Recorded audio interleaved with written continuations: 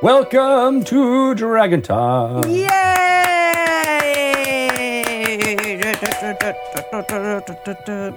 This is the official Dungeons and Dragons podcast. Dungeons and Dragons podcast. That was so quiet. I don't know if anybody could hear it, but I could see your lips moving, so I knew you were doing the echo. Aw, that's so good. That's the vocal stylings of Shelley Mazzanoble. That's right. I am Greg Tito, and we have a book. Not only do we have a book, I have a book in my hands, you guys. I got a copy today, and I'm sure Greg's is on his way as well. I can't wait to crack it open. There's nothing like getting a real physical, manifestation of the work that you've been doing for the last few years. It's beautiful. Wait, can you hear the sound of the pages? Oh, so good. Okay. It's gorgeous. It's bigger than I imagined. Ooh. It's smooth. Like the cover feels really smooth and soft, and it's real hefty. And I'm not going to lie, there's a lot of words in here. They're tiny. Words. And they really jam-packed it in. These authors really care about their readers because they gave a lot. There's a lot of words, a lot of value in this book.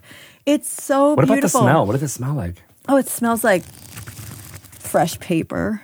Oh, that's the best smell, cracking open a new book. Oh, I like how black like the spine. The spine is, too. Yep. I'm sorry that you all can't see this yet, but you will probably when it lands on your doorstep, too, which I hope that it does. But it's very exciting to see it. And it says Mazzanoble and Tito on it, on the spine. It's got our names right there on it. As I told Greg right before this, my kid was upset because he didn't pack his library books today, which means he couldn't take out new books from the library. And I said, no bigs. I just got a new book today that you can read. And I handed it to him, and I was like, do you recognize anyone's name on it? And he goes, Greg Tito. It's me. He doesn't recognize his own name. No. Just saw your name on the cover. He was like, yeah, no bigs. Oh. Whatever, man. Whatever. That's amazing. I'm amazed he didn't, make some kind of poop joke in some way. Oh, he did with his eyes. He's just... his expressive eyes. His very expressive eyes were just like, take your poop book out of here. Tell Greg Tito I said congratulations on his book. That's such a resounding congratulations. Yeah, we're excited. Very excited. That means it's real. That means you can pre-order it now from the University of Iowa Press and get it delivered to you, hopefully very soon. I can't wait to get the physical artifact and cry all over it. You will absolutely. It's very exciting. I just can't stop touching it. It's so nice. We're going to be reading those words aloud very soon in a studio that's actually near us, which is crazy, in West Seattle. That's going to be a whole new experience for me. I've never done voice acting except through Sirenscape and Dragon Talk. Is this acting, though? It's narration? Well, I'm going to be acting. I'm going to be acting as Greg you? Tito. Are you going to act out the dialogue? Yes, with miniatures and... what if we show up with costumes? These people are going to be like, no. Is this your first time? How'd we guess? First time? Yeah. I know there's dogs that live in that studio as well. So I'm really excited, not just to record the audio book for Welcome to Dragon Talk, but mostly to meet the dogs that roam around the studio. That's valid. That's completely valid. I think they will be giving you all of the encouragement you need to record it. I hope so. I'm going to open up a page and read it right now. Just kidding. As a preview? Oh, I opened up to one of your pages. That's all right. Wouldn't that be weird? That's all right. I thought that's what we were going to do. You were going to read my chapters and I was going to read your chapters. It really was a heroine's journey for Adrian. That first gym was in a super tiny space. The ring was 15 feet by 15 feet and the building was 16 feet wide, she said, which meant any time the trainees needed to bounce off the elastic ropes, you made indentations into the walls of the gym with their rumps. I love that quote you randomly pulled was about butts. I didn't know it was going to have a butt reference literally until it came out. And I love that it's the word rump. Yeah. Not used enough. When we were talking to Adrian as the Ember Moon at the time, I remember that she paused before she said rump as well. Oh, that's so cute. She had our language in mind. Rump. Rump-a-bum-bum. All right. Well, we have two amazing guests for today. We are talking again to two creators behind the Dungeon Run. One who is known to us. We've interviewed her a bunch of times in various ways. Serena Marie, who has joined the cast for this most recent season, and Mr. Ron Ogden, who was a player and is now a co-DM of this season. So that's very exciting, and they're really wonderful people. Very, very wonderful people. We're going to hear about them making the magic continue with the amazing Dungeon Run that they've been on. I love it. I love the whole entire cast. So we've talked to many, many people from Dungeon Run. So that's true. Great show, great cast, great Morgan, people. Peter Brown, Jeff. It's been super fun. Amy Vorpal, who took over at some points for Dungeon Mastering. A lot of connections to that group, and we're excited to see it continue. Let's go right to it. You know, why delay? Why delay? Let's make it happen. Let's go. Let's welcome Serena Marie and Ron Ogden to Dragon Talk. Yay! So excited the two of you are here. You have been doing some fun dungeon running together. Yeah. Through the dungeon. Running through the dungeon, sprinting, if you will. Yeah. Sprinting. Rushing through the dungeon. Rushing. Indeed. And it's Serena, so good to see you again. We haven't chatted in, on the Dragon Talk in 4 years, 5 years. I feel like, oh my God. Time is a weird circle. I can't believe it's been that long. But it's so good to see you. I talk to you, I feel like, all the time online. Yeah. It is weird, that weird social, like, oh yeah, we get to know each other, but haven't been face to face in a while. Yeah.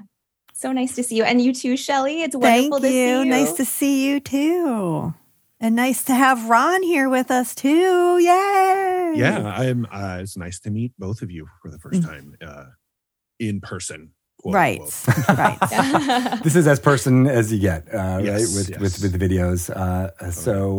The Dungeon Run, we've talked to all the folks who have been through that. You guys have been where it started off, that whole thing in studio, went away, and then you've returned to the studio? Yeah, we have now in the latest season returned to studio. Yep. Oh, that's wonderful. Yeah, it's been a wild ride. It really has been, starting over at Caffeine. They were always very, very, they've always been very helpful. And so when they canceled us and we were, not canceled us, when things went away and we relaunched everything, we did so at home because it was still during the height of the pandemic. And as our fan base and the kindness of all of those people, Jeff's wonderful work in the first season, continuing us while things were up in the air, was incredible. So now with the new season, with Serena's addition, and Carrie and Adam have joined the crew as well on the cast, we're back in it. I think we're about to do episode 13 starting in November. Wow. Very lucky. For the second season. Yeah. It's been a lot of fun. That's awesome. Amazing. And you, Ron, you were a cast member in the first campaign. Yes. And you're taking on a different role. I am, yeah. In the first campaign, I played Uggo Ragefist. Started as an orc barbarian who became an orc paladin. I won't ruin it. It was a very intense story on how he became a paladin. So if you have not seen that or watched it, I highly recommend go check out that story. And then, yes, when Jeff had some personal stuff happen, and he's still involved behind the scenes, but he had to step away. And when he did, we had a conversation as a group and like, how are we going to do this? And Jared and I had been DMing. I actually, during the pandemic, right before the pandemic and a little bit during the pandemic, was DMing for Jared and some of his friends every other week, doing Out of the Abyss, actually. Ooh, fun one. It was a lot of fun when I got my hands on that. I was like, I got to play this one. So Jared and Adam actually was in that crew as well, who plays Cristobal in the latest season. we got together. And when that happened, we kind of realized like, okay, there's some good stuff here. So I pitched to Jared, hey, let's co-DM. And Jared liked that idea too. We had talked about it. And since then, the team was on board. And since then, it's been an incredible ride. Like, I haven't created for DMing like this before. I've co-created for like sketches and comedy and stuff like that, improv, but never in a DM setting or in a storytelling setting like this for TTRPG. And that was really, really, really fascinating. It's been really fascinating. That's so cool. Yeah. And Serena, you had that not exact same experience, but similar in Rivals of Waterdeep, where you guys were trading off DMing and that being like, oh yeah, for this season, I'm going to DM, right? And so Ron's story must sound a little familiar there. Yeah, absolutely. It's really interesting watching the two of them work, because knowing what it takes to formulate this big grand story in your own brain, right? And having to share like those notes and collaborate with someone else who might have vastly different ideas or vastly different ways of playing NPCs even. It's been so cool to watch the collaboration between Jared and Ron. And I definitely empathize because, like you said, with the Rivals and passing the torch, it's always like, okay, the season's done. It's my season to DM. What are we doing? What happens now? And so to do that on a week-to-week basis together is really fascinating. And I think, Ron and I were talking about it before, and they do a pilot co-pilot type of way of sharing the reins. And Ron, you can talk more about that. It's just so fascinating to me. It's really fascinating. I know. Co-DMing, I think, is brilliant. I think it's like just for time, for prepping, for new dungeon masters who aren't as confident yet. There is so much good stuff here. So I definitely want to dig into what that's been like for you in the pilot co-pilot analogy. Well, first thing is, it's a lot like improv, right? That I come from an improv background. That's really where I grew up and started comedy and that kind of thing.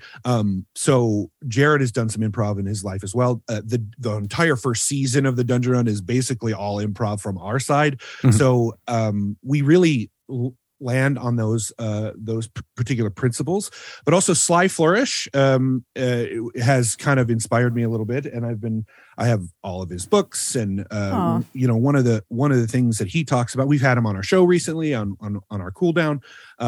He mentions, basing your story around your characters' backstories, right? Which is such it's use your characters' backstories as the way to tell the full story. And that's kind of what we've really latched onto for this stuff. But the co-DMing part of all of that is because we have these guiding principles that we've kind of laid out, we know how to kind of regiment in and what the goals are.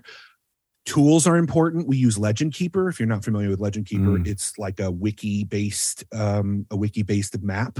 So maps become the way you track your campaign, cities, where you go, all that kind of stuff. And cool. For our new season, it's a lot of travel and a lot of going wherever they want to go. And because it's a lot of that, we've got to sort of start laying some of the groundwork on the outer ends and fill in as they move in those directions. So you absolutely need to save time in order to do that kind of campaign. And one of the best ways is, okay, Jared and I meet on Mondays, Tuesdays, once, we meet at night. We text throughout the week constantly. Hey, I had a great idea. Hey, this is a cool idea. What do we do this? And it's basically because Jared and I have worked in this environment and became friends as we were working in this environment. I think that really led us into this natural progression for the Dungeon Run. And that's cool. It's the co-pilot, as Serena mentioned, it was actually Jared's idea. I at first was like, hey, it's improv. Let's just improvise. And Jared, I think, needs a little bit more regimented structure than I do, which is totally acceptable and understandable. And so we work together. And so his idea was like, hey, let's do co-pilot and pilot. So 5-6 episodes, basically an arc is done by one, and they're the pilot, and the co-pilot does like combat, things like that. It's support, very loose. It's support, right? It's very loose, but we also trust each other to fill in the gaps that you might forget. And that's one of the things I find really fascinating about this feature is when I DM at home for my home campaigns, sometimes afterwards I'll be looking over the things I did. I'm like, I forgot that thing I was supposed to say. I knew I wanted that one and I forgot it. Jared and I work back and forth really well that way, where afterwards he'd be like, dude, you said the thing I forgot to say and it was great. And that same, Jared, I forgot that, you did it. Yes. That kind of shared win also drives that particular camaraderie, I think, among us.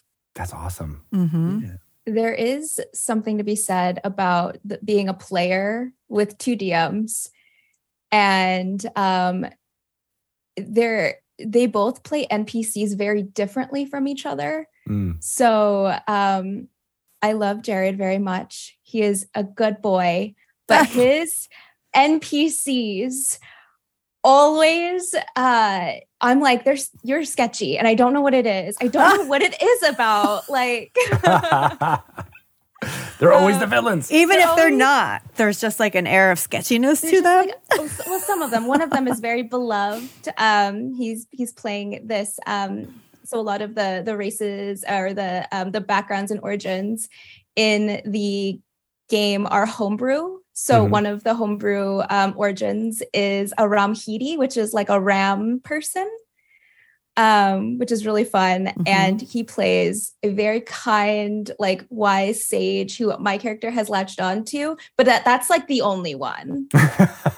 Wow. And on the flip side, Ron plays NPCs that are very they come across as very kind and like open. And so I know as a player that Ron's going to betray me at some point. I don't know when. It's a trap. Right. And all Jared's characters feel fair and feel fat. Well, whatever that thing I'm bungling from Lord of the Rings. But right, like it feels like you're like, oh, I don't trust it because there's not something. There's there. nothing to trust. Yeah, it's very Jared is very clearly on a lot of his characters are very much untrustworthy characters for the most part. Just he's got that voice. He's got that sultry, thick voice. So it's like he plays very good villains. Yes. Like and his character is very high status as well. So it's like, oh, this is an important person. Mm-hmm. Well, I play a lot of the happy-go-lucky, down in the muck, the everyman gentleman, that kind of thing usually. But she's absolutely right, and I'm glad she's taking this into account as we play, because eventually I will have to play characters that are not fun, right? Like eventually I'm going to have to be a bad guy or play a villain, and I want to do that, or I want to stretch those abilities. But it's a lot of fun. There's a little bit of a joke. So in our campaign, you can interact with the story, and it's all about the gods this season. It's very open, and I won't ruin it for those who want to watch it, but the gods are involved, and we've essentially introduced, and this is a little bit of a surprise, but it comes quickly, that the audience themselves are minor gods in the pantheon. Got it. So everyone who's watching is a god. And so it's all about the gods just watching these people live their lives. So what happens? How do the gods interfere? Do they want to interfere? Do they want to let it go? So it's all of that. And so because it's that, we have some interactivity that goes on that is created by our audience. And some of those jokes, there's some jokes of the watchers that get in there. And one of them is at the end of every episode, our Patreon supporters, especially certain tiers, we read out their names in like an improv skit where audience submits like ways to read out names. And then we read out the names on each of our different tiers of gods. So Force of Chaos and Force of Nature. So one of those in the first season was for Jared and I to play good cop, bad cop. That was how we would read the names. And Jared and I didn't really communicate because you don't have time. It's like good cop, bad cop, go. And so he comes out as the bad cop. And I thought he came out as the good cop. And so then I came out and was a worse cop. So it became bad cop, worse cop. That's kind of the joke amongst the longtime viewers. And we even have shirts now that literally say, I have neutral evil and he has chaotic evil. And so we wear them on occasion, just as that kind of fun camaraderie. Like, we're here to have fun, and that's what this is. And though we might tell a compelling story that seems evil sometimes or overarching, because that's how villains are, at the end of the day, we're just here to have fun and enjoy each other. So even if we might feel villainous at the end of the day, I'm just trying to make sure that you and together we can make a great story. That makes it feel more evil somehow. Yeah, right? Like, a little bit. We're all just trying. Yeah. We're all just trying. Well, Serena, I mean, let's dive into your character a little bit for this new season. How are you, portraying a character in this? The art is so cute. It is very cute. My most haunted boy. Yeah. So I'm playing an Owlin rogue, arcane trickster, which is I've gone on record several times as saying is my favorite D&D class. Mostly because I love characters, and Otto is no exception, that can be very creative in combat scenarios. So it's I think I have yet to play a character that runs in and just like fights. Like, I'm the player that's like, hey, like, what is the ground made out of? Are there like can I swing from them? Like, and these are not exaggerations. She's literally asked these questions. Yeah. In one of our games that we had, this Owlin rogue decides that I looked into my item kit and I saw that I had manacles. And I was like, I looked at the stats and I was like, this seems really powerful. And so I used Mage Hand to throw the manacles at essentially a beast that was chasing us, so it can latch onto its legs and be and trip. So nice. So like that's how I roll with the arcane trickster and also with my character. What's interesting is, so I am not a very backstory heavy player. I like front loading and kind of discovering in game what's important to me, because things can kind of change. And if my backstory is too complicated for me personally, I worry about like contradicting myself or contradicting what the DM knows to be true. So it was interesting for Jared and Ron to really ask for these like detailed, rich backstories. And so every session I'm like, I hope that was right. I hope that holds true. Yeah. And so far it's been pretty good. But it's the dynamic as being sort of the youngest in the party has been really fun. My character, he is probably, I'd say preteen. Mm-hmm. Oh, he's very young.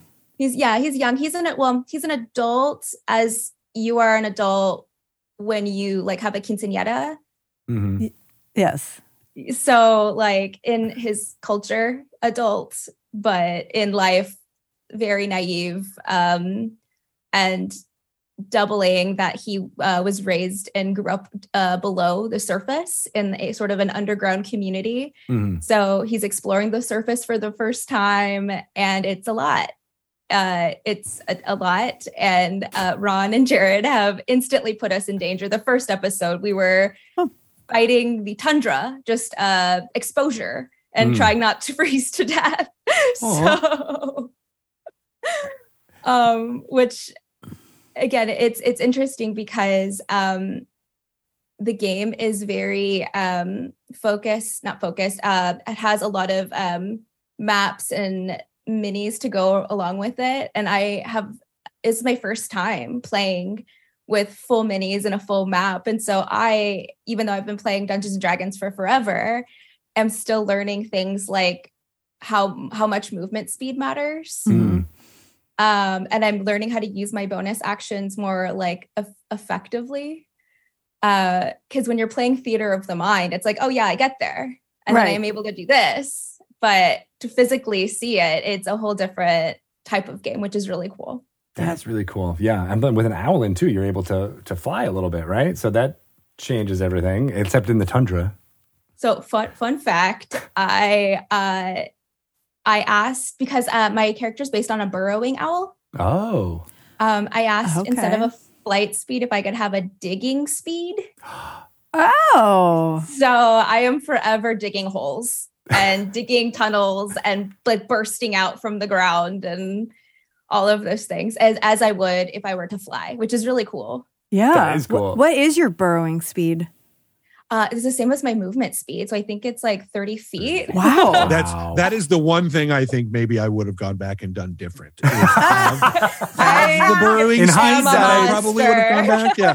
Because having a rogue who can just burrow 30 feet and around is, underneath. It's like so she's Otto is always attacking with advantage. Yeah. So, and always backstabbing. So it's kudos to Serena for this concept. Because it's fantastic. I do want to say that Serena, however, does not abuse it.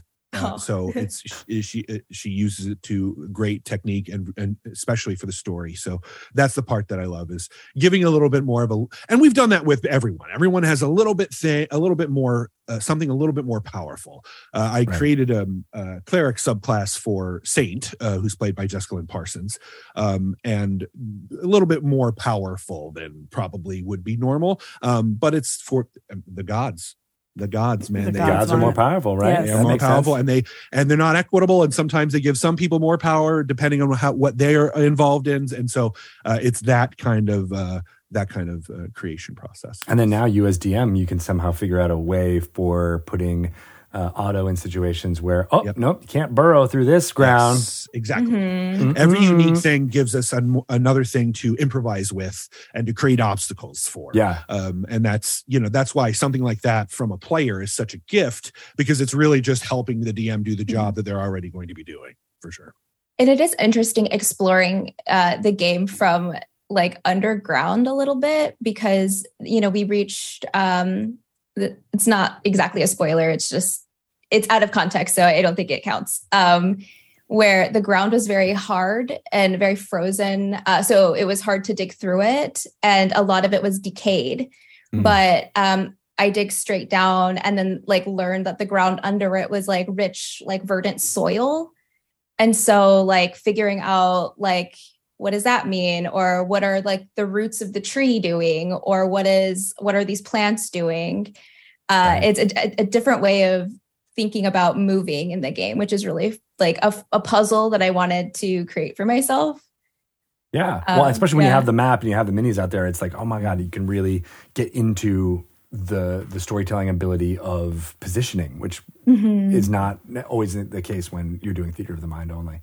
Yeah, absolutely. The maps and minis, actually, to talk about the CODM situation. So we have our power cards that Jared handles. That's his department. And then we have maps and minis, which is my department. And I print and paint those myself. Whoa. Amazing. So I'm doing that every week.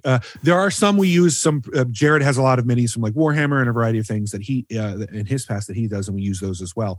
But for most of them, like our recent big boss battle for the final phase of that battle was a mini that I printed and painted myself here in my home. So, that's very special. It's gotta be great having a deadline to make you paint. Yeah. Yes. In fact, yes, absolutely. Because so many people talk to me about mini painting, and they go, "I've already got 400 minis that I need to paint," and it's like, give yourself a deadline, and you'll paint them. Yep, you will. Have an audience waiting for it, and that's right. Okay, you'll get them painted. That's for sure. I thought it was supposed to be a relaxing activity. For me, it is. That sounds very stressful. So is writing a book, Shelley. It can be stressful, but for me, once you get in it, you got everything set up, and you sit down and you're doing it. For me, I can really, with my ADHD, I can hyper focus on that, and it gives me a lot of calming and focus. So even for a deadline, it's still very, very enjoyable. That's really what's cool about the fact that you make your own minis for the show is some of them are absolutely bananas. Like there was like a chimera type beastie. It was giant. It was like this big, and it miniature version here. This is just Oh, the miniature version that I had, and it's much Oh, bigger. wow. It's about 60% bigger than what I'm showing you here. Wow. It's downstairs, Yeah. or otherwise I'd show it to you. for those listening at home via audio only, it has the wings of a bat, like elk ears. It's like hunched over, and it's truly menacing. And it's like double the size of all of our minis. So to have the size comparison and have him just like thunk it on the table, it's like, oh, are we fighting that? Right. Yeah. Like, I don't. Yeah. Anything that makes a sound when you put it down, you know, Yeah, that's You're like, yeah. no. Definitely. Funny story. Oh, go yeah. ahead. Go ahead, Shelley. No, I was just going to say, I love theater of the mind, but I also really appreciate and love that moment when the dungeon master's like, hang on. Yeah. Boom. Okay. That's not what I would have pictured. And scene. We are dead now. Funny story about this mini that she's talking about. Mini is, to not give it justice, huge, huge sized creature known as Hunolo. This creature I just recently got married. Congratulations. Yeah, I want to talk Thank you. about that I wanna know how- in a minute. But Yeah. Oh, yeah, I definitely. also want to know how that relates to this monster you're about to talk about. Yeah, absolutely. So we got married, and I got back. We flew in on Tuesday, and we were coming back on Tuesday early morning. Everything got pushed back so that we didn't actually get back to LA until about 2 a.m. Wednesday morning. Oof. We had to be on the shoot at 3 p.m. 4 p.m. is usually when I show up for the shoot to start setting up that same day, and I hadn't painted Hunolo yet. oh. So we got home at 2 a.m., went to bed, woke up at 8 a.m., and painted until 3. Oh my God. And brought it into the show for that. That was the one time that I've painted for the show that was not calm and relaxing. It was constant, like, okay, and it's huge. So it's a huge one, which means way more paint and work. And so I'm doing it and cutting corners because I have to. I don't have the time. And it still came out. I thank you, Serena, because I look at it and I go, well, there's so much more I could have done. There's, you see the imperfections. I see the imperfections when I'm looking at my own work. But then I hear others say, well, wow, it's so beautiful. And then it's like, that's the part that's okay. That was worth the 8 a.m. wake up. Yeah, I had no idea. Like, I'm learning this information right now here. I love that your mouth was hanging open there. You're like, what?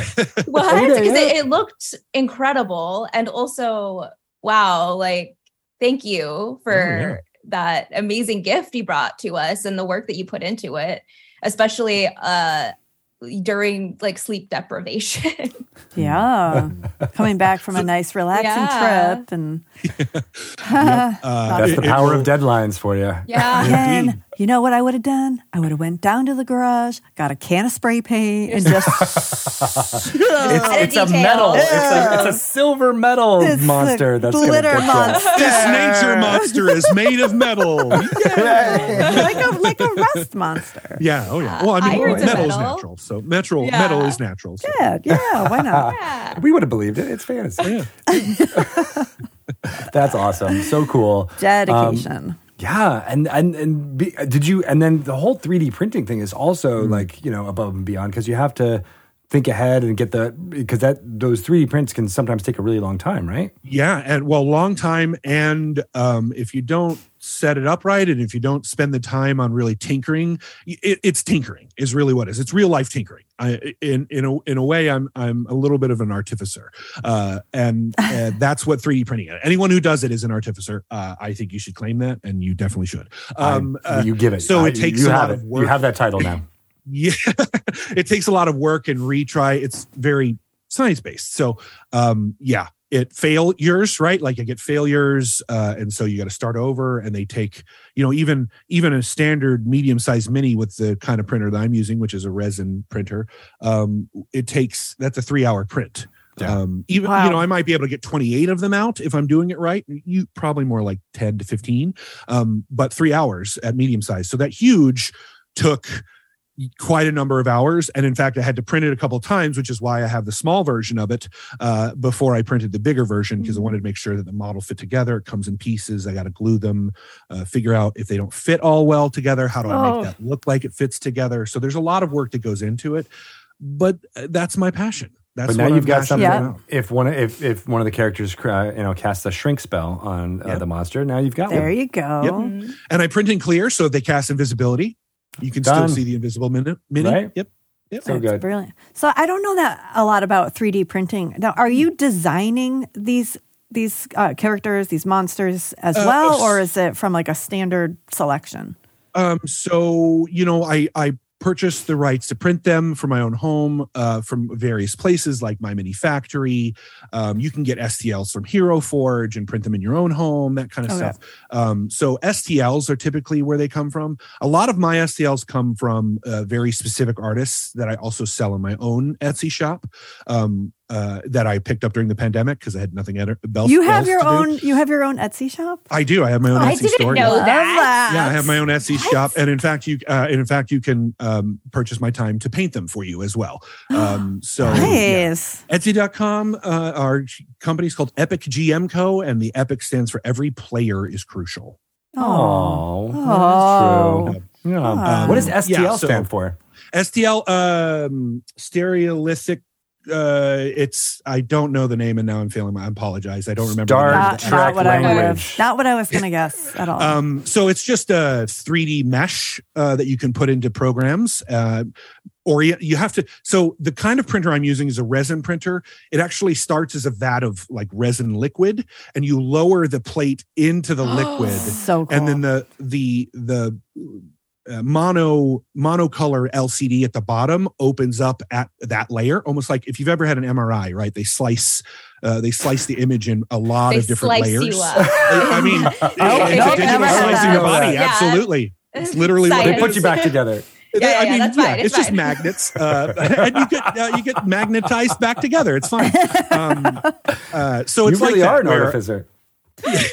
layer by layer by layer by layer until you've gone through all of the layers in Z space of this mini, and it pulls out of the vat basically upside down, and then you remove it from the plate. You cure it in UVB light, and then I prime them. Zenithal prime, so black on the bottom, white on the top, and then every shade between that, and then it's ready to paint. It's ready to paint for anyone who does like mini painting. So that's the process that I go through every time I print something for the show.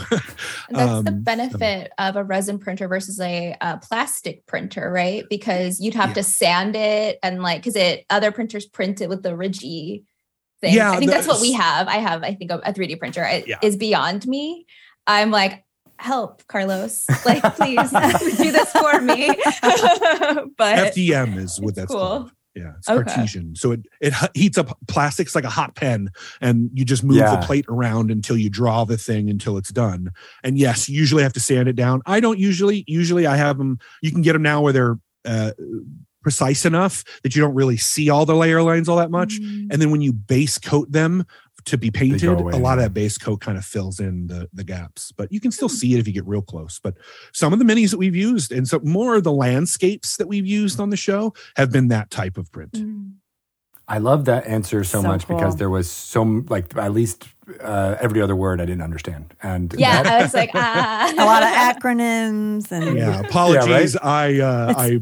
No apologies. It's no, very that was the techno babble that we needed. Yeah, that's It all seemed believable and real. So that was your improv skills too. You got to take the horn blower and put it on to the SM45. Now, some people will say the SM46 is the way to go, but they're wrong. Yeah. We're all gnomes at heart when we are tinkering. I want to go back to something you were saying, Serena, about backstory, because that is something that I always think about a lot. I'm a lazy DM as well as a lazy player, and so I'm similar to you. But the few times that I have written a backstory that was in depth, I was like, but nobody knows it yet. how do I get it out there without monologuing about it? And so, how do you do that? Like, what's the way to create a rich backstory, maybe even in play like you do, but make sure that information is out there for the audience and your fellow players?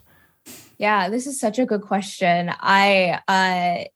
For me, I don't think that anything becomes true, like really true, until you say it in the game. There are things that I think, and this is just me as a player, because I know there are folks out there who are very precious and protective of their backstory, and that is awesome. But for me, I think it kind of is a shorthand between the GM and I, so I can reference things and shine light around these ideas that we've talked about in a way that kind of signals this is what this is from. But in knowing that nobody knows my backstory, you can kind of say stuff and like really dig into like that filter that you've created for yourself. So my character, Otto, he has a pretty happy life in like his like little underground community until essentially the Fire Nation came, now that I'm thinking about it. It ruined everything, just like an Avatar. Just like an Avatar. But essentially something happened, but his people and his society are like protectors of a great secret. And so for me, as Otto, I don't like talking about my home. And so when asked about my home, my character will just lie and just make up a bunch of like rules of the society that might not necessarily be true, or things that happened to them that got them to where all of the other players are, and just like hit that filter really hard of I'm protecting this secret, but I'm bad at lying. So the audience knows that I'm lying because the audience has seen my session 0. They know like the truth, but the players at the table, it wasn't until kind of recently where where Otto kind of came clean about a couple of things, but they're still kind of cagey about others, because when you're playing your filter, like one of his is, if I tell you everything, you're now in danger. So I think that's kind of how I try to work backstory in. And I did that a little bit with like A Court of Fae and Flowers as well.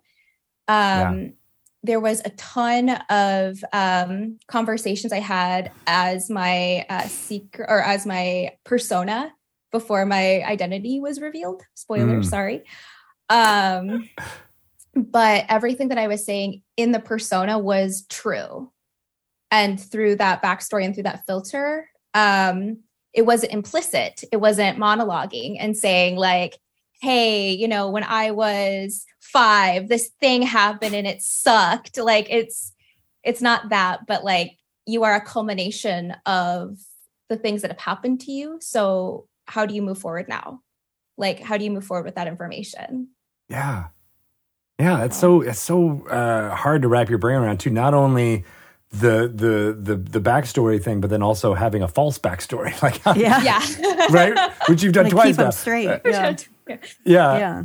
Did Otto have friends? Did he know anyone in the party before when it started, or was he?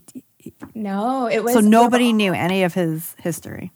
Right. And so it was easy to be like, oh yeah, like there's weather. We have weather undergrounds. Like, have you ever like been into like a cave monsoon? Like, and just it happens. You didn't know that? It happens. You didn't know that? And I feel that Otto also is sort of a little bit of a compulsive liar. And I didn't know that until I started playing the game and kind of discovered how fun it was to just say whatever I wanted, because if you're meeting people for the first time, you could truly be whoever you want to be. Yes. It actually, reminds me of going to college and like, you're a freshman, you're like, I can just reinvent myself. Yes. Nobody knows where I've come from.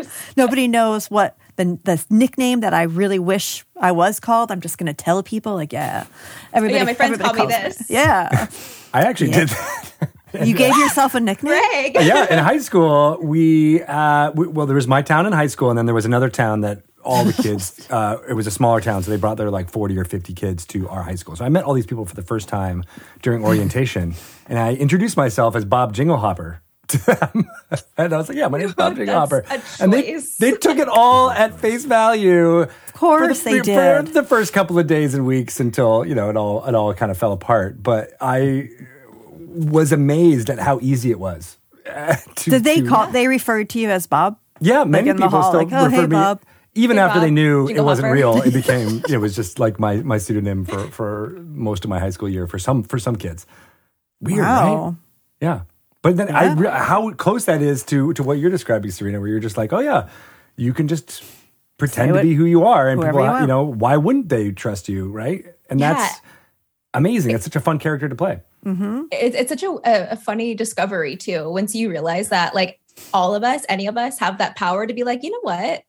I could just say stuff, for better or for worse. Yes, I could just do it and see what happens. And Ron and Jared, because they know the real stuff, it's been fun to kind of crack them up a little bit at the table. And like I look over and they're smiling, like, "What are you doing?" And I'm like, yes, get it, get it. You know what I'm doing? You're the only two who know.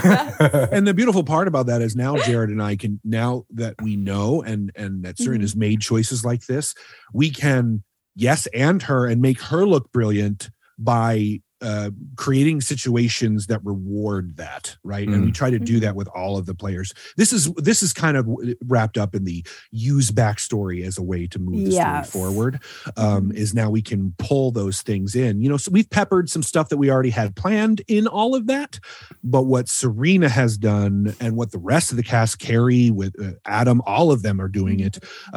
It gives us, again, they're basically doing that part of the work for us, because now we can just pull those things and reward them for that.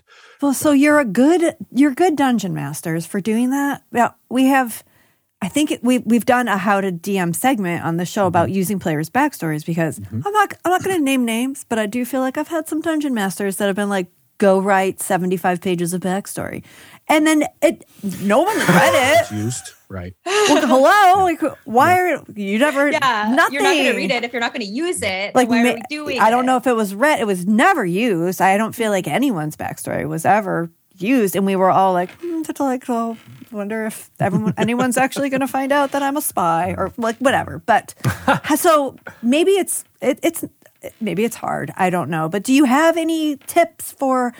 Like, how do you weave player backstories into the story that you want to tell? It's not always easy, right? Because it's like you said, like you're not going to use every bit of the backstory. Right. It's just not possible. With 5 players, 6 players at the table, we will soon have 6 players at the table. It's going to be impossible to weave all of that together. But there are some things you can do. Oh, that's really great. Or I try to take a key from the players. That's really what when they talk about what they want or talk about what I know isn't true. First of all, you have to read the backstories, guys. If you're DMing and you ask somebody to write them, like, come on. Like, if you're going to ask someone to write it, at least you can do is to read it. Read it. At the very least, read it. Right. So in that case, I have read the backstories. I've been involved with them. And it helped that we did session zeros in an interesting style where it was just 2 DMs and 1 player. And we did a little bit of theater of the mind to establish things. That helped us help them fill out that backstory that they had already kind of structured. And then it gives us, okay, these are characters now that we've created that we can use in the future, all that kind of stuff. So that's one way to go about it. But I also think just, if you see something that's interesting and you can fit it in with the story that you're telling, if you're still basing it on what they're choosing to do and what they're choosing to talk about and to bring forth of their own backstories, then just listen and just use that as it's presented by them. The fact that Otto is a little bit of a liar. We definitely use that to our advantage. Of course, because it ups that drama that we couldn't manufacture. You can't manufacture that. That was a choice between Serena, the player, and us as the DMs made together in an improvised way to yes and one another. And you cannot fabricate that. So that's kind of where I'm at with it. That's magical. It is. Right? It is. Feels magical, that's for sure. So in the moment, it certainly does. Yeah, when it works. Speaking of magical, so let's go back to your wedding. Oh. Let's talk about your really cool was definitely cake. magical. It was definitely magical. Yes. I was so excited to see your dragon cake. I also had a dragon cake at my wedding. Really? Yes, I did. And I even went back through, because again, for an audio podcast, this is exciting, but I went back through trying to find pictures so I could show you. I don't know if you can see. Oh, nice. that's beautiful. That is gorgeous. Yes. But did D&D play a big role in your relationship, in your how did you get away with a dragon themed cake for all those future brides and grooms that are like, I want that? Yeah, so I've played D&D for a very long time of my life, starting with AD&D and now here in 5th edition. And when Heather and I met, as things progressed and we got closer and eventually she moved in, I introduced her and some of her friends and some of my own friends who'd never played, a whole table of 8 that never played. And we have been running a game now for almost 4 years. Oh, really? Yeah. So it's become part of her life because she was not a role player, not an actress, doesn't like cameras, definitely a behind the scenes kind of individual. She loves, that's where her comfort lies. She's very type A, very organized. I am thankful for Heather. I love you, Heather. Shout out to Heather. Shout out to Heather. Thank you, guys. I appreciate that. So this has become a way for her to play with that kind of stuff, right? She's it's basically board games. When she realized you didn't have to role play, you didn't have to do that if you didn't want to. You could speak in third person or however you wanted to do it. Then they were on board. And once that happened, now they role play, guys. Like they role play. It happens. It's great. It happens. It's natural. It's a natural progression of the situation. And so when we got married, she was like, what if we did like a Monty Python themed wedding? Or what if we did, we could do a D&D themed wedding? And there was a lot of themes. And I was just Heather said that? Yes. I love that she just dove right into themes. She's a wedding planner. She's a wedding planner, so an event planner. So this is her thing. I see a lot more D&D weddings happening in LA. I hope so. Right. Dearest Darling. Right. So her website is dearestdarling.com, I believe. So she was like, hey, we took a class together with Laser from Laser Campaigns. Laser's amazing. We're doing a Kickstarter, so this is why we met. We met Laser, and through that, there were other artists who had done Kickstarter stuff.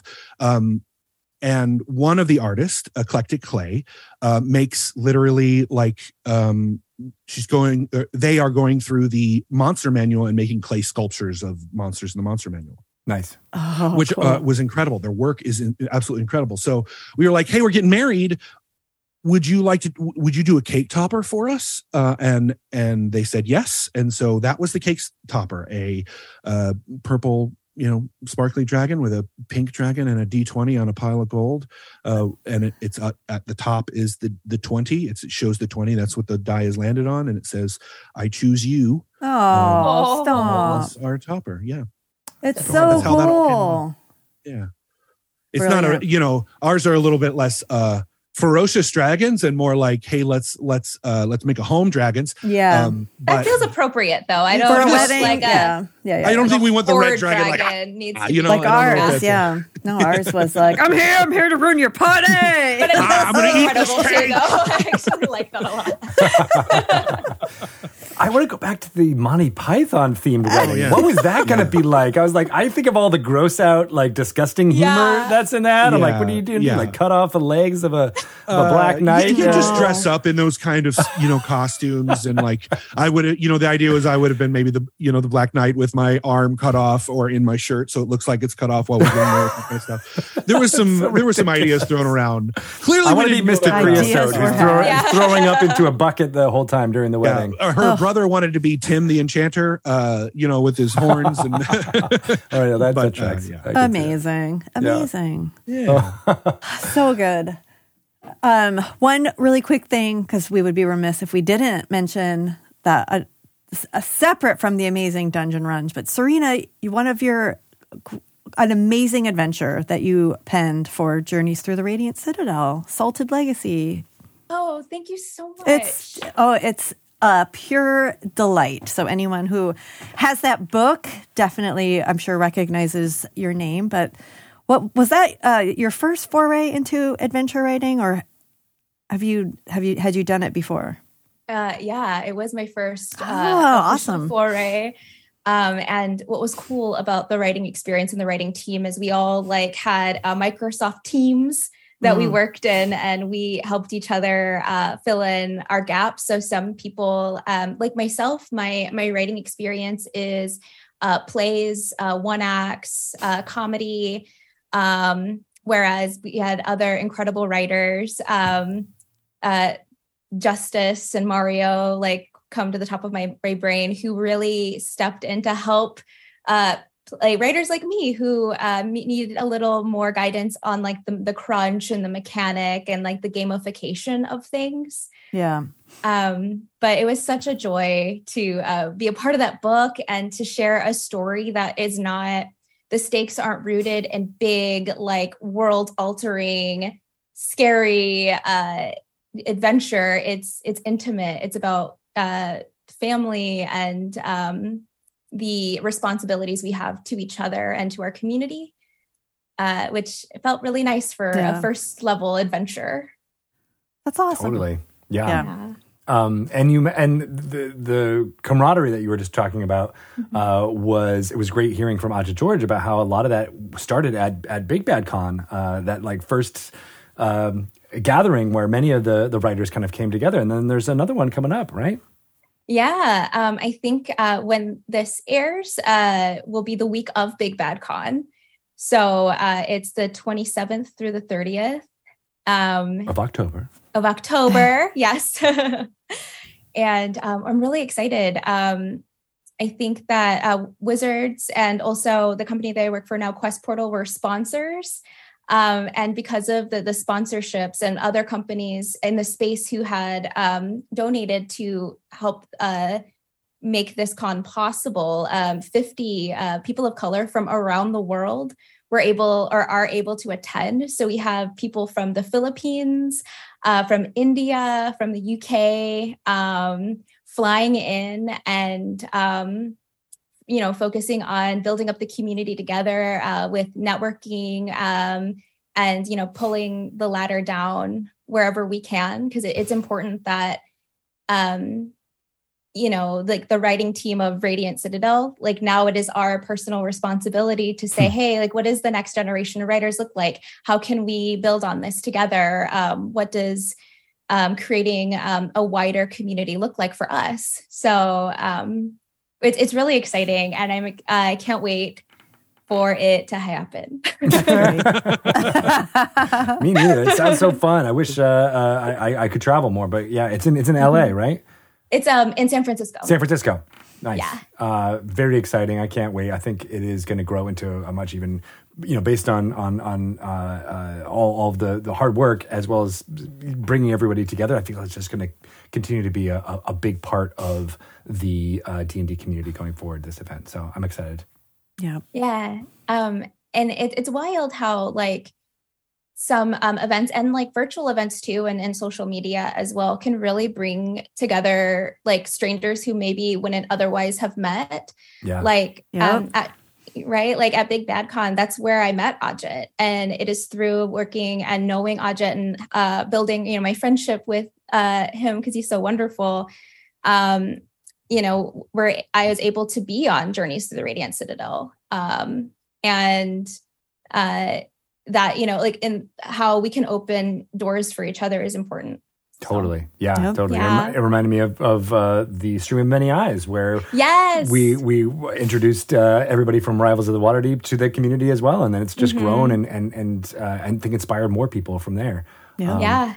And I will never forget, this is a tangent. I will never forget you, Greg, coming up to me and being like, hey, we need somebody for main stage. Can you just do it? And me being like, okay. but it was so fun. Super fun. It was, yeah. I think that those moments of us, just believing each other and giving each other chances to shine and like do the thing that we know how to do is so important. So thank you for that moment. That was it, just in my brain as just like a very wholesome, panicked Greg Tito and a very panicked Serena Marie figuring it out. And I knew that you, with the improv background, that you'd be able to be like, yes, I can. Yes, and let's absolutely. We will roll with that. And I had amazing trust into the fact like, oh yeah, you're a performer. Like that's, I think everybody kind of wanted to make the show go on, and I think it worked out. It worked out well. And then, in some ways, that's what's happening with Dungeon Run. I think inspiring the people who are contributing all of the plot and other things that have, being able to shape the story in small, subtle ways. Some of those people obviously are, more mature, but I'm sure some of them are younger as well. And that might be their first taste of seeing something they've created be shown to a much larger audience. And I think that's really kind of beautiful too. Thank you. Yeah, we've kind of trying to stick with and are a family show. So we have watchers that watch with their families, and we get a lot of feedback that's really nice, and we should keep that. So we've been really trying to do so. And another way, we do some charity stuff as well. So actually, we're doing one next week, Wednesday next week, 6 p.m. on twitch.tv. We will be doing a Halloween one shot, which will be DM'd all women, DM'd by Jessica Lynn Parsons for the Center of Human Rights in Iran. Excellent. So all the proceeds will go to that. Amazing. So it's another way that we try to interact and do well to communities and rights, especially. Yeah, and there's a lot going on there too, as well as I didn't realize. You probably have seen it as well. The Polygon story about the rise of board game cafes and D&D being a big part of that for the young people in Iran, and that that's one of those. I love those heartwarming stories. I know, that was amazing. That type of stuff. Yep. Yeah, absolutely. I think that's the thing I've been learning a lot about, like this year and last year too, of just how global gaming has really become, and how many communities are out there just starting, and finding the hobby and building out the support and those spaces together, because maybe they, without access or without connecting with other people with shared interests. It's really cool. Yeah. It creates a sense of community that could be lacking in other ways, right? I think a lot of folks, we saw that all during the pandemic as well, where like communities got kind of fractured because there was no place to congregate, and then that's what gaming provided to so many folks. And it's this time it's storytelling by the campfire, right? Yeah, since time immemorial. So it's just that in a different way, different form. That's what makes us human. Yep. Yeah. Storytelling. On the subject of audience participation, I'm going to jump there real quick. What you said, Greg, I think is really important, because like people who are submitting ideas and story, they do so with a thing called a force card. And so when we reach a certain level in our game, like a donation level, these cards get read, and they get read as they're written, essentially. So like if whatever item, whatever magical effect that is selected, it is like fully from that audience member and attributed to them, and we have to deal with it, for better or for worse. And it's usually so fun and then so creative. Like I think right now I have on my person currently a glass bridge. So it's an instant bridge, and it's a callback to the previous campaign. But it's at any point, should I need to use a bridge to walk over something, I can just like throw it down and have an instant automatic bridge. But me, because of my own self as a player, I am figuring out how I could ruin Jared and Ron's life by using it in combat. So I want to figure out. So that's kind of like my goal for myself. But there's tons of items like that I'm like, okay, like this is so creative and so cool. And how can we now use this for chaos? Yeah. Like, With an exception-based mechanic system like D&D, it's always like, well, you just gave me an exception, and I'm going to use it. I knew I was in trouble. I knew I was in trouble, Greg, when she asked me what's the acceleration of this gate? Like how fast? What is the velocity? What's the velocity in which it extends to 30 feet? And Serena's smart because she knows to ask me in the middle, randomly in the middle of the right before we go on the show, just randomly ask me the question. I'm like, it's instant, so pretty high. And she was like, great. Took a note, and that was it. I'm going to put a bridge through the bad guy's heart. Done. Yes. Yep.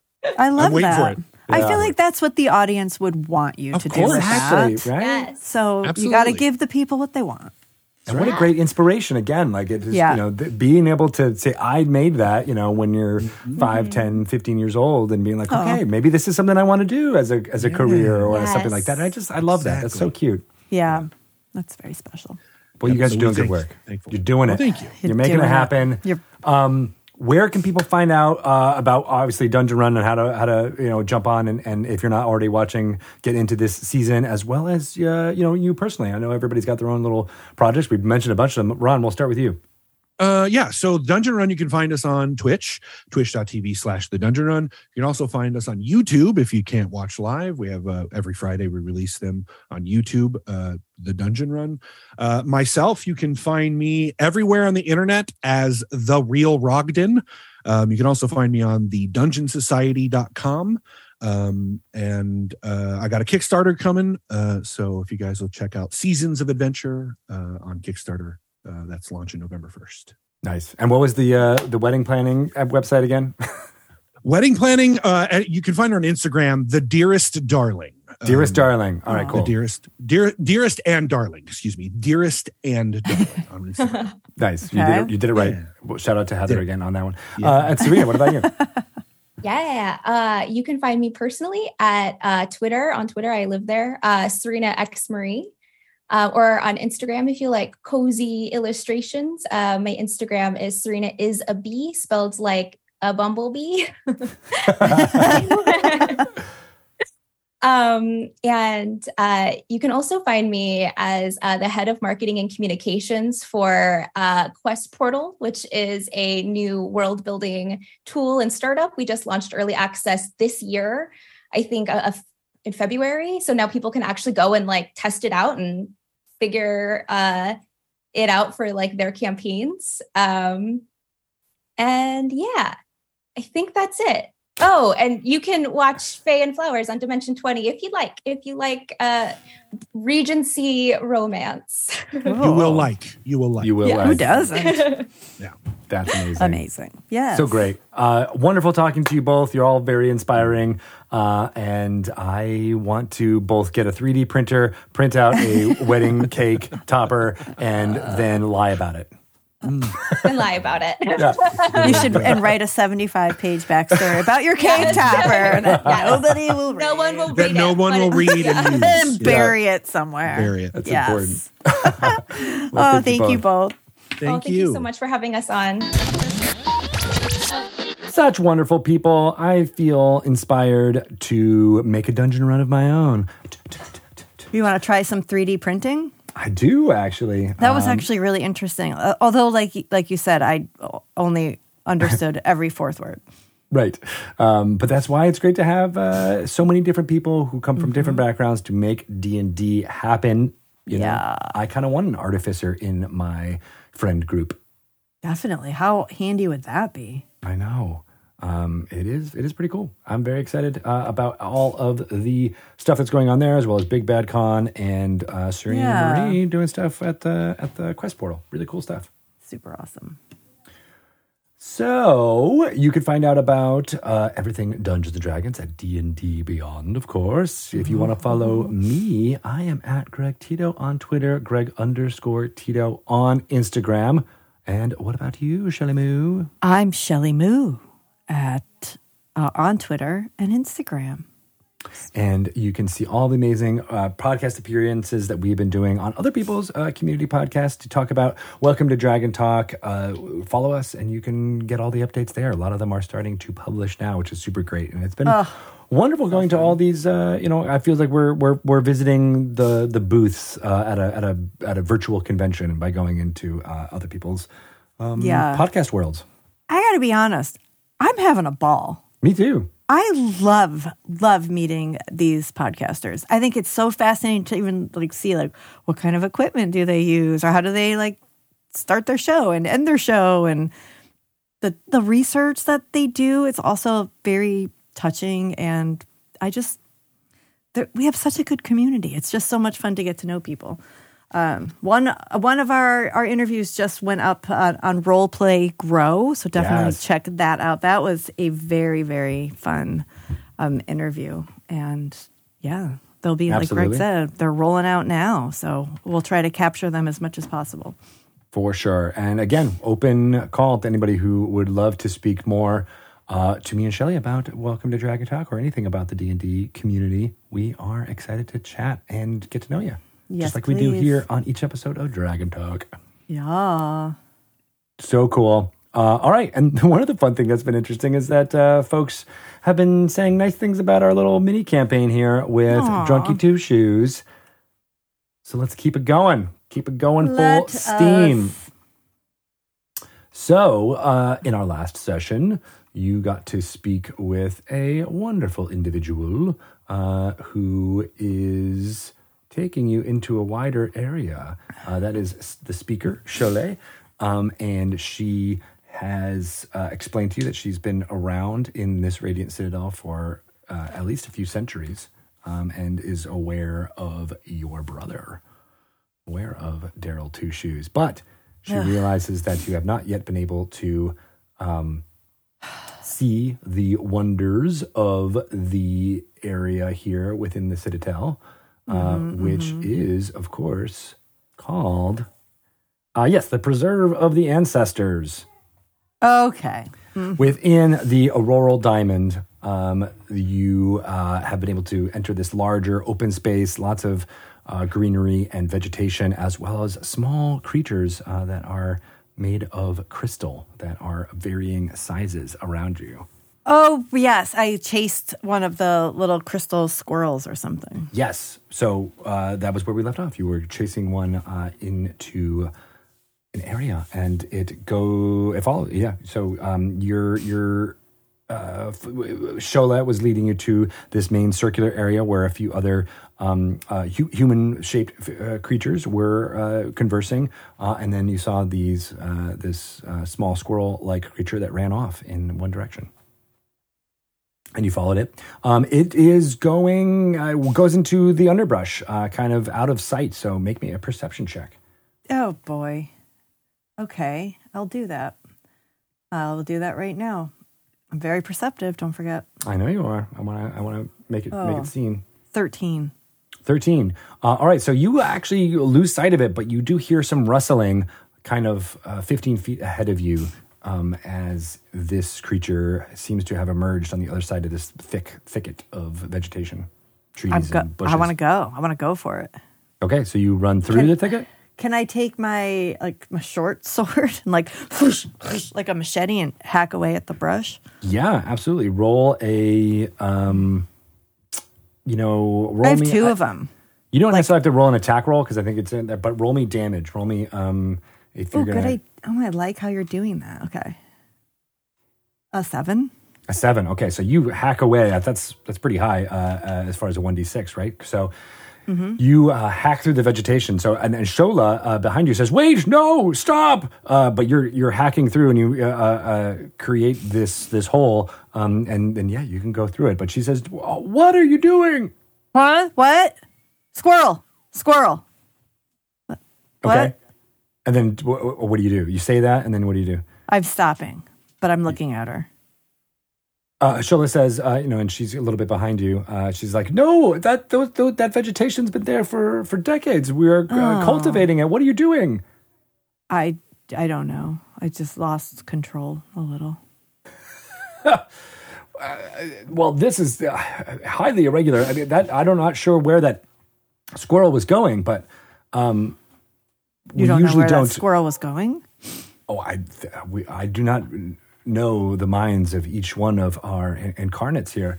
That is part of my role as a speaker, is to speak for them and interpret them, but only the one of which we have the strongest connection to. And not all of them have a strong sentience about them. One as small as this squirrel may not know. But I don't understand why you would go right into destroying vegetation. I wasn't destroying it. I'm just making a path. Well, she looks at the branches that you've hacked and are broken with the damage that you've caused, and she just kind of puts her hand out and shows, like, what do you mean you didn't damage it? I mean, do you know I'm a tabaxi? Yes, I am aware. So I just have some instincts to chase small animals. That curiosity and those instincts may have been your people's undoing. Oh, my people have not been undone. And she kind of turns a little sadly. There is more you do not know. Oh, but dear. this act will be weighed against you. You're going to tell people? Yes. How could I not? Why do we have to talk about it? My role as a speaker would be forfeit if I did not tell the truth. Come with me. It's not. And she's not asking at this point. She says, "Come with me," and she grabs your arm and pulls you towards the. I am holding daggers. Hello. What do you do with them? She's pulling you towards the center. Nothing. I'm just holding them. Like, God. All right. Okay. She's very insistent and actually quite strong. You're a bit surprised. This is an older looking woman, and her grip is extremely. You're unable to move away from it at all once she starts pulling you. Why are you so strong? You will find out in time. I'm going to cast a minor illusion in front of her that looks like a cat with like a big tear coming down their face. She's pulling you towards she actually sees that illusion and she dispels it right away. It's gone. Rude. Jeez. Come with me. And she's pulling you almost like an angry mother. Okay, I can walk. I can walk myself. She'll pull you there, and we'll pick it up next time once you get She'll pull you to there. that area. Good. Sometimes Drunky doesn't make the right decisions. That is true. You like you've said here, you're an instigator. You just got to make stuff happen, which she does. That, though, is why I love Drunky Two Shoes. Me too. It feels so good to play that character. Squirrel! I would never hack up somebody's vegetation. I think that we're calling it vegetation. Don't you hack up my vegetation. Never. When I see those little signs that are like, don't let your dog pee here in people's yards, I'm like, I just tug puppy. No, you need to hold it. You hold it to the next patch of grass. Yeah. Rules. I love rules. I will follow your rules. Drunky, not so much. No, that's why it feels so good. It's so liberating. Well, we'll see how liberated you feel next time. Yeah, I have a feeling those days are coming to a close.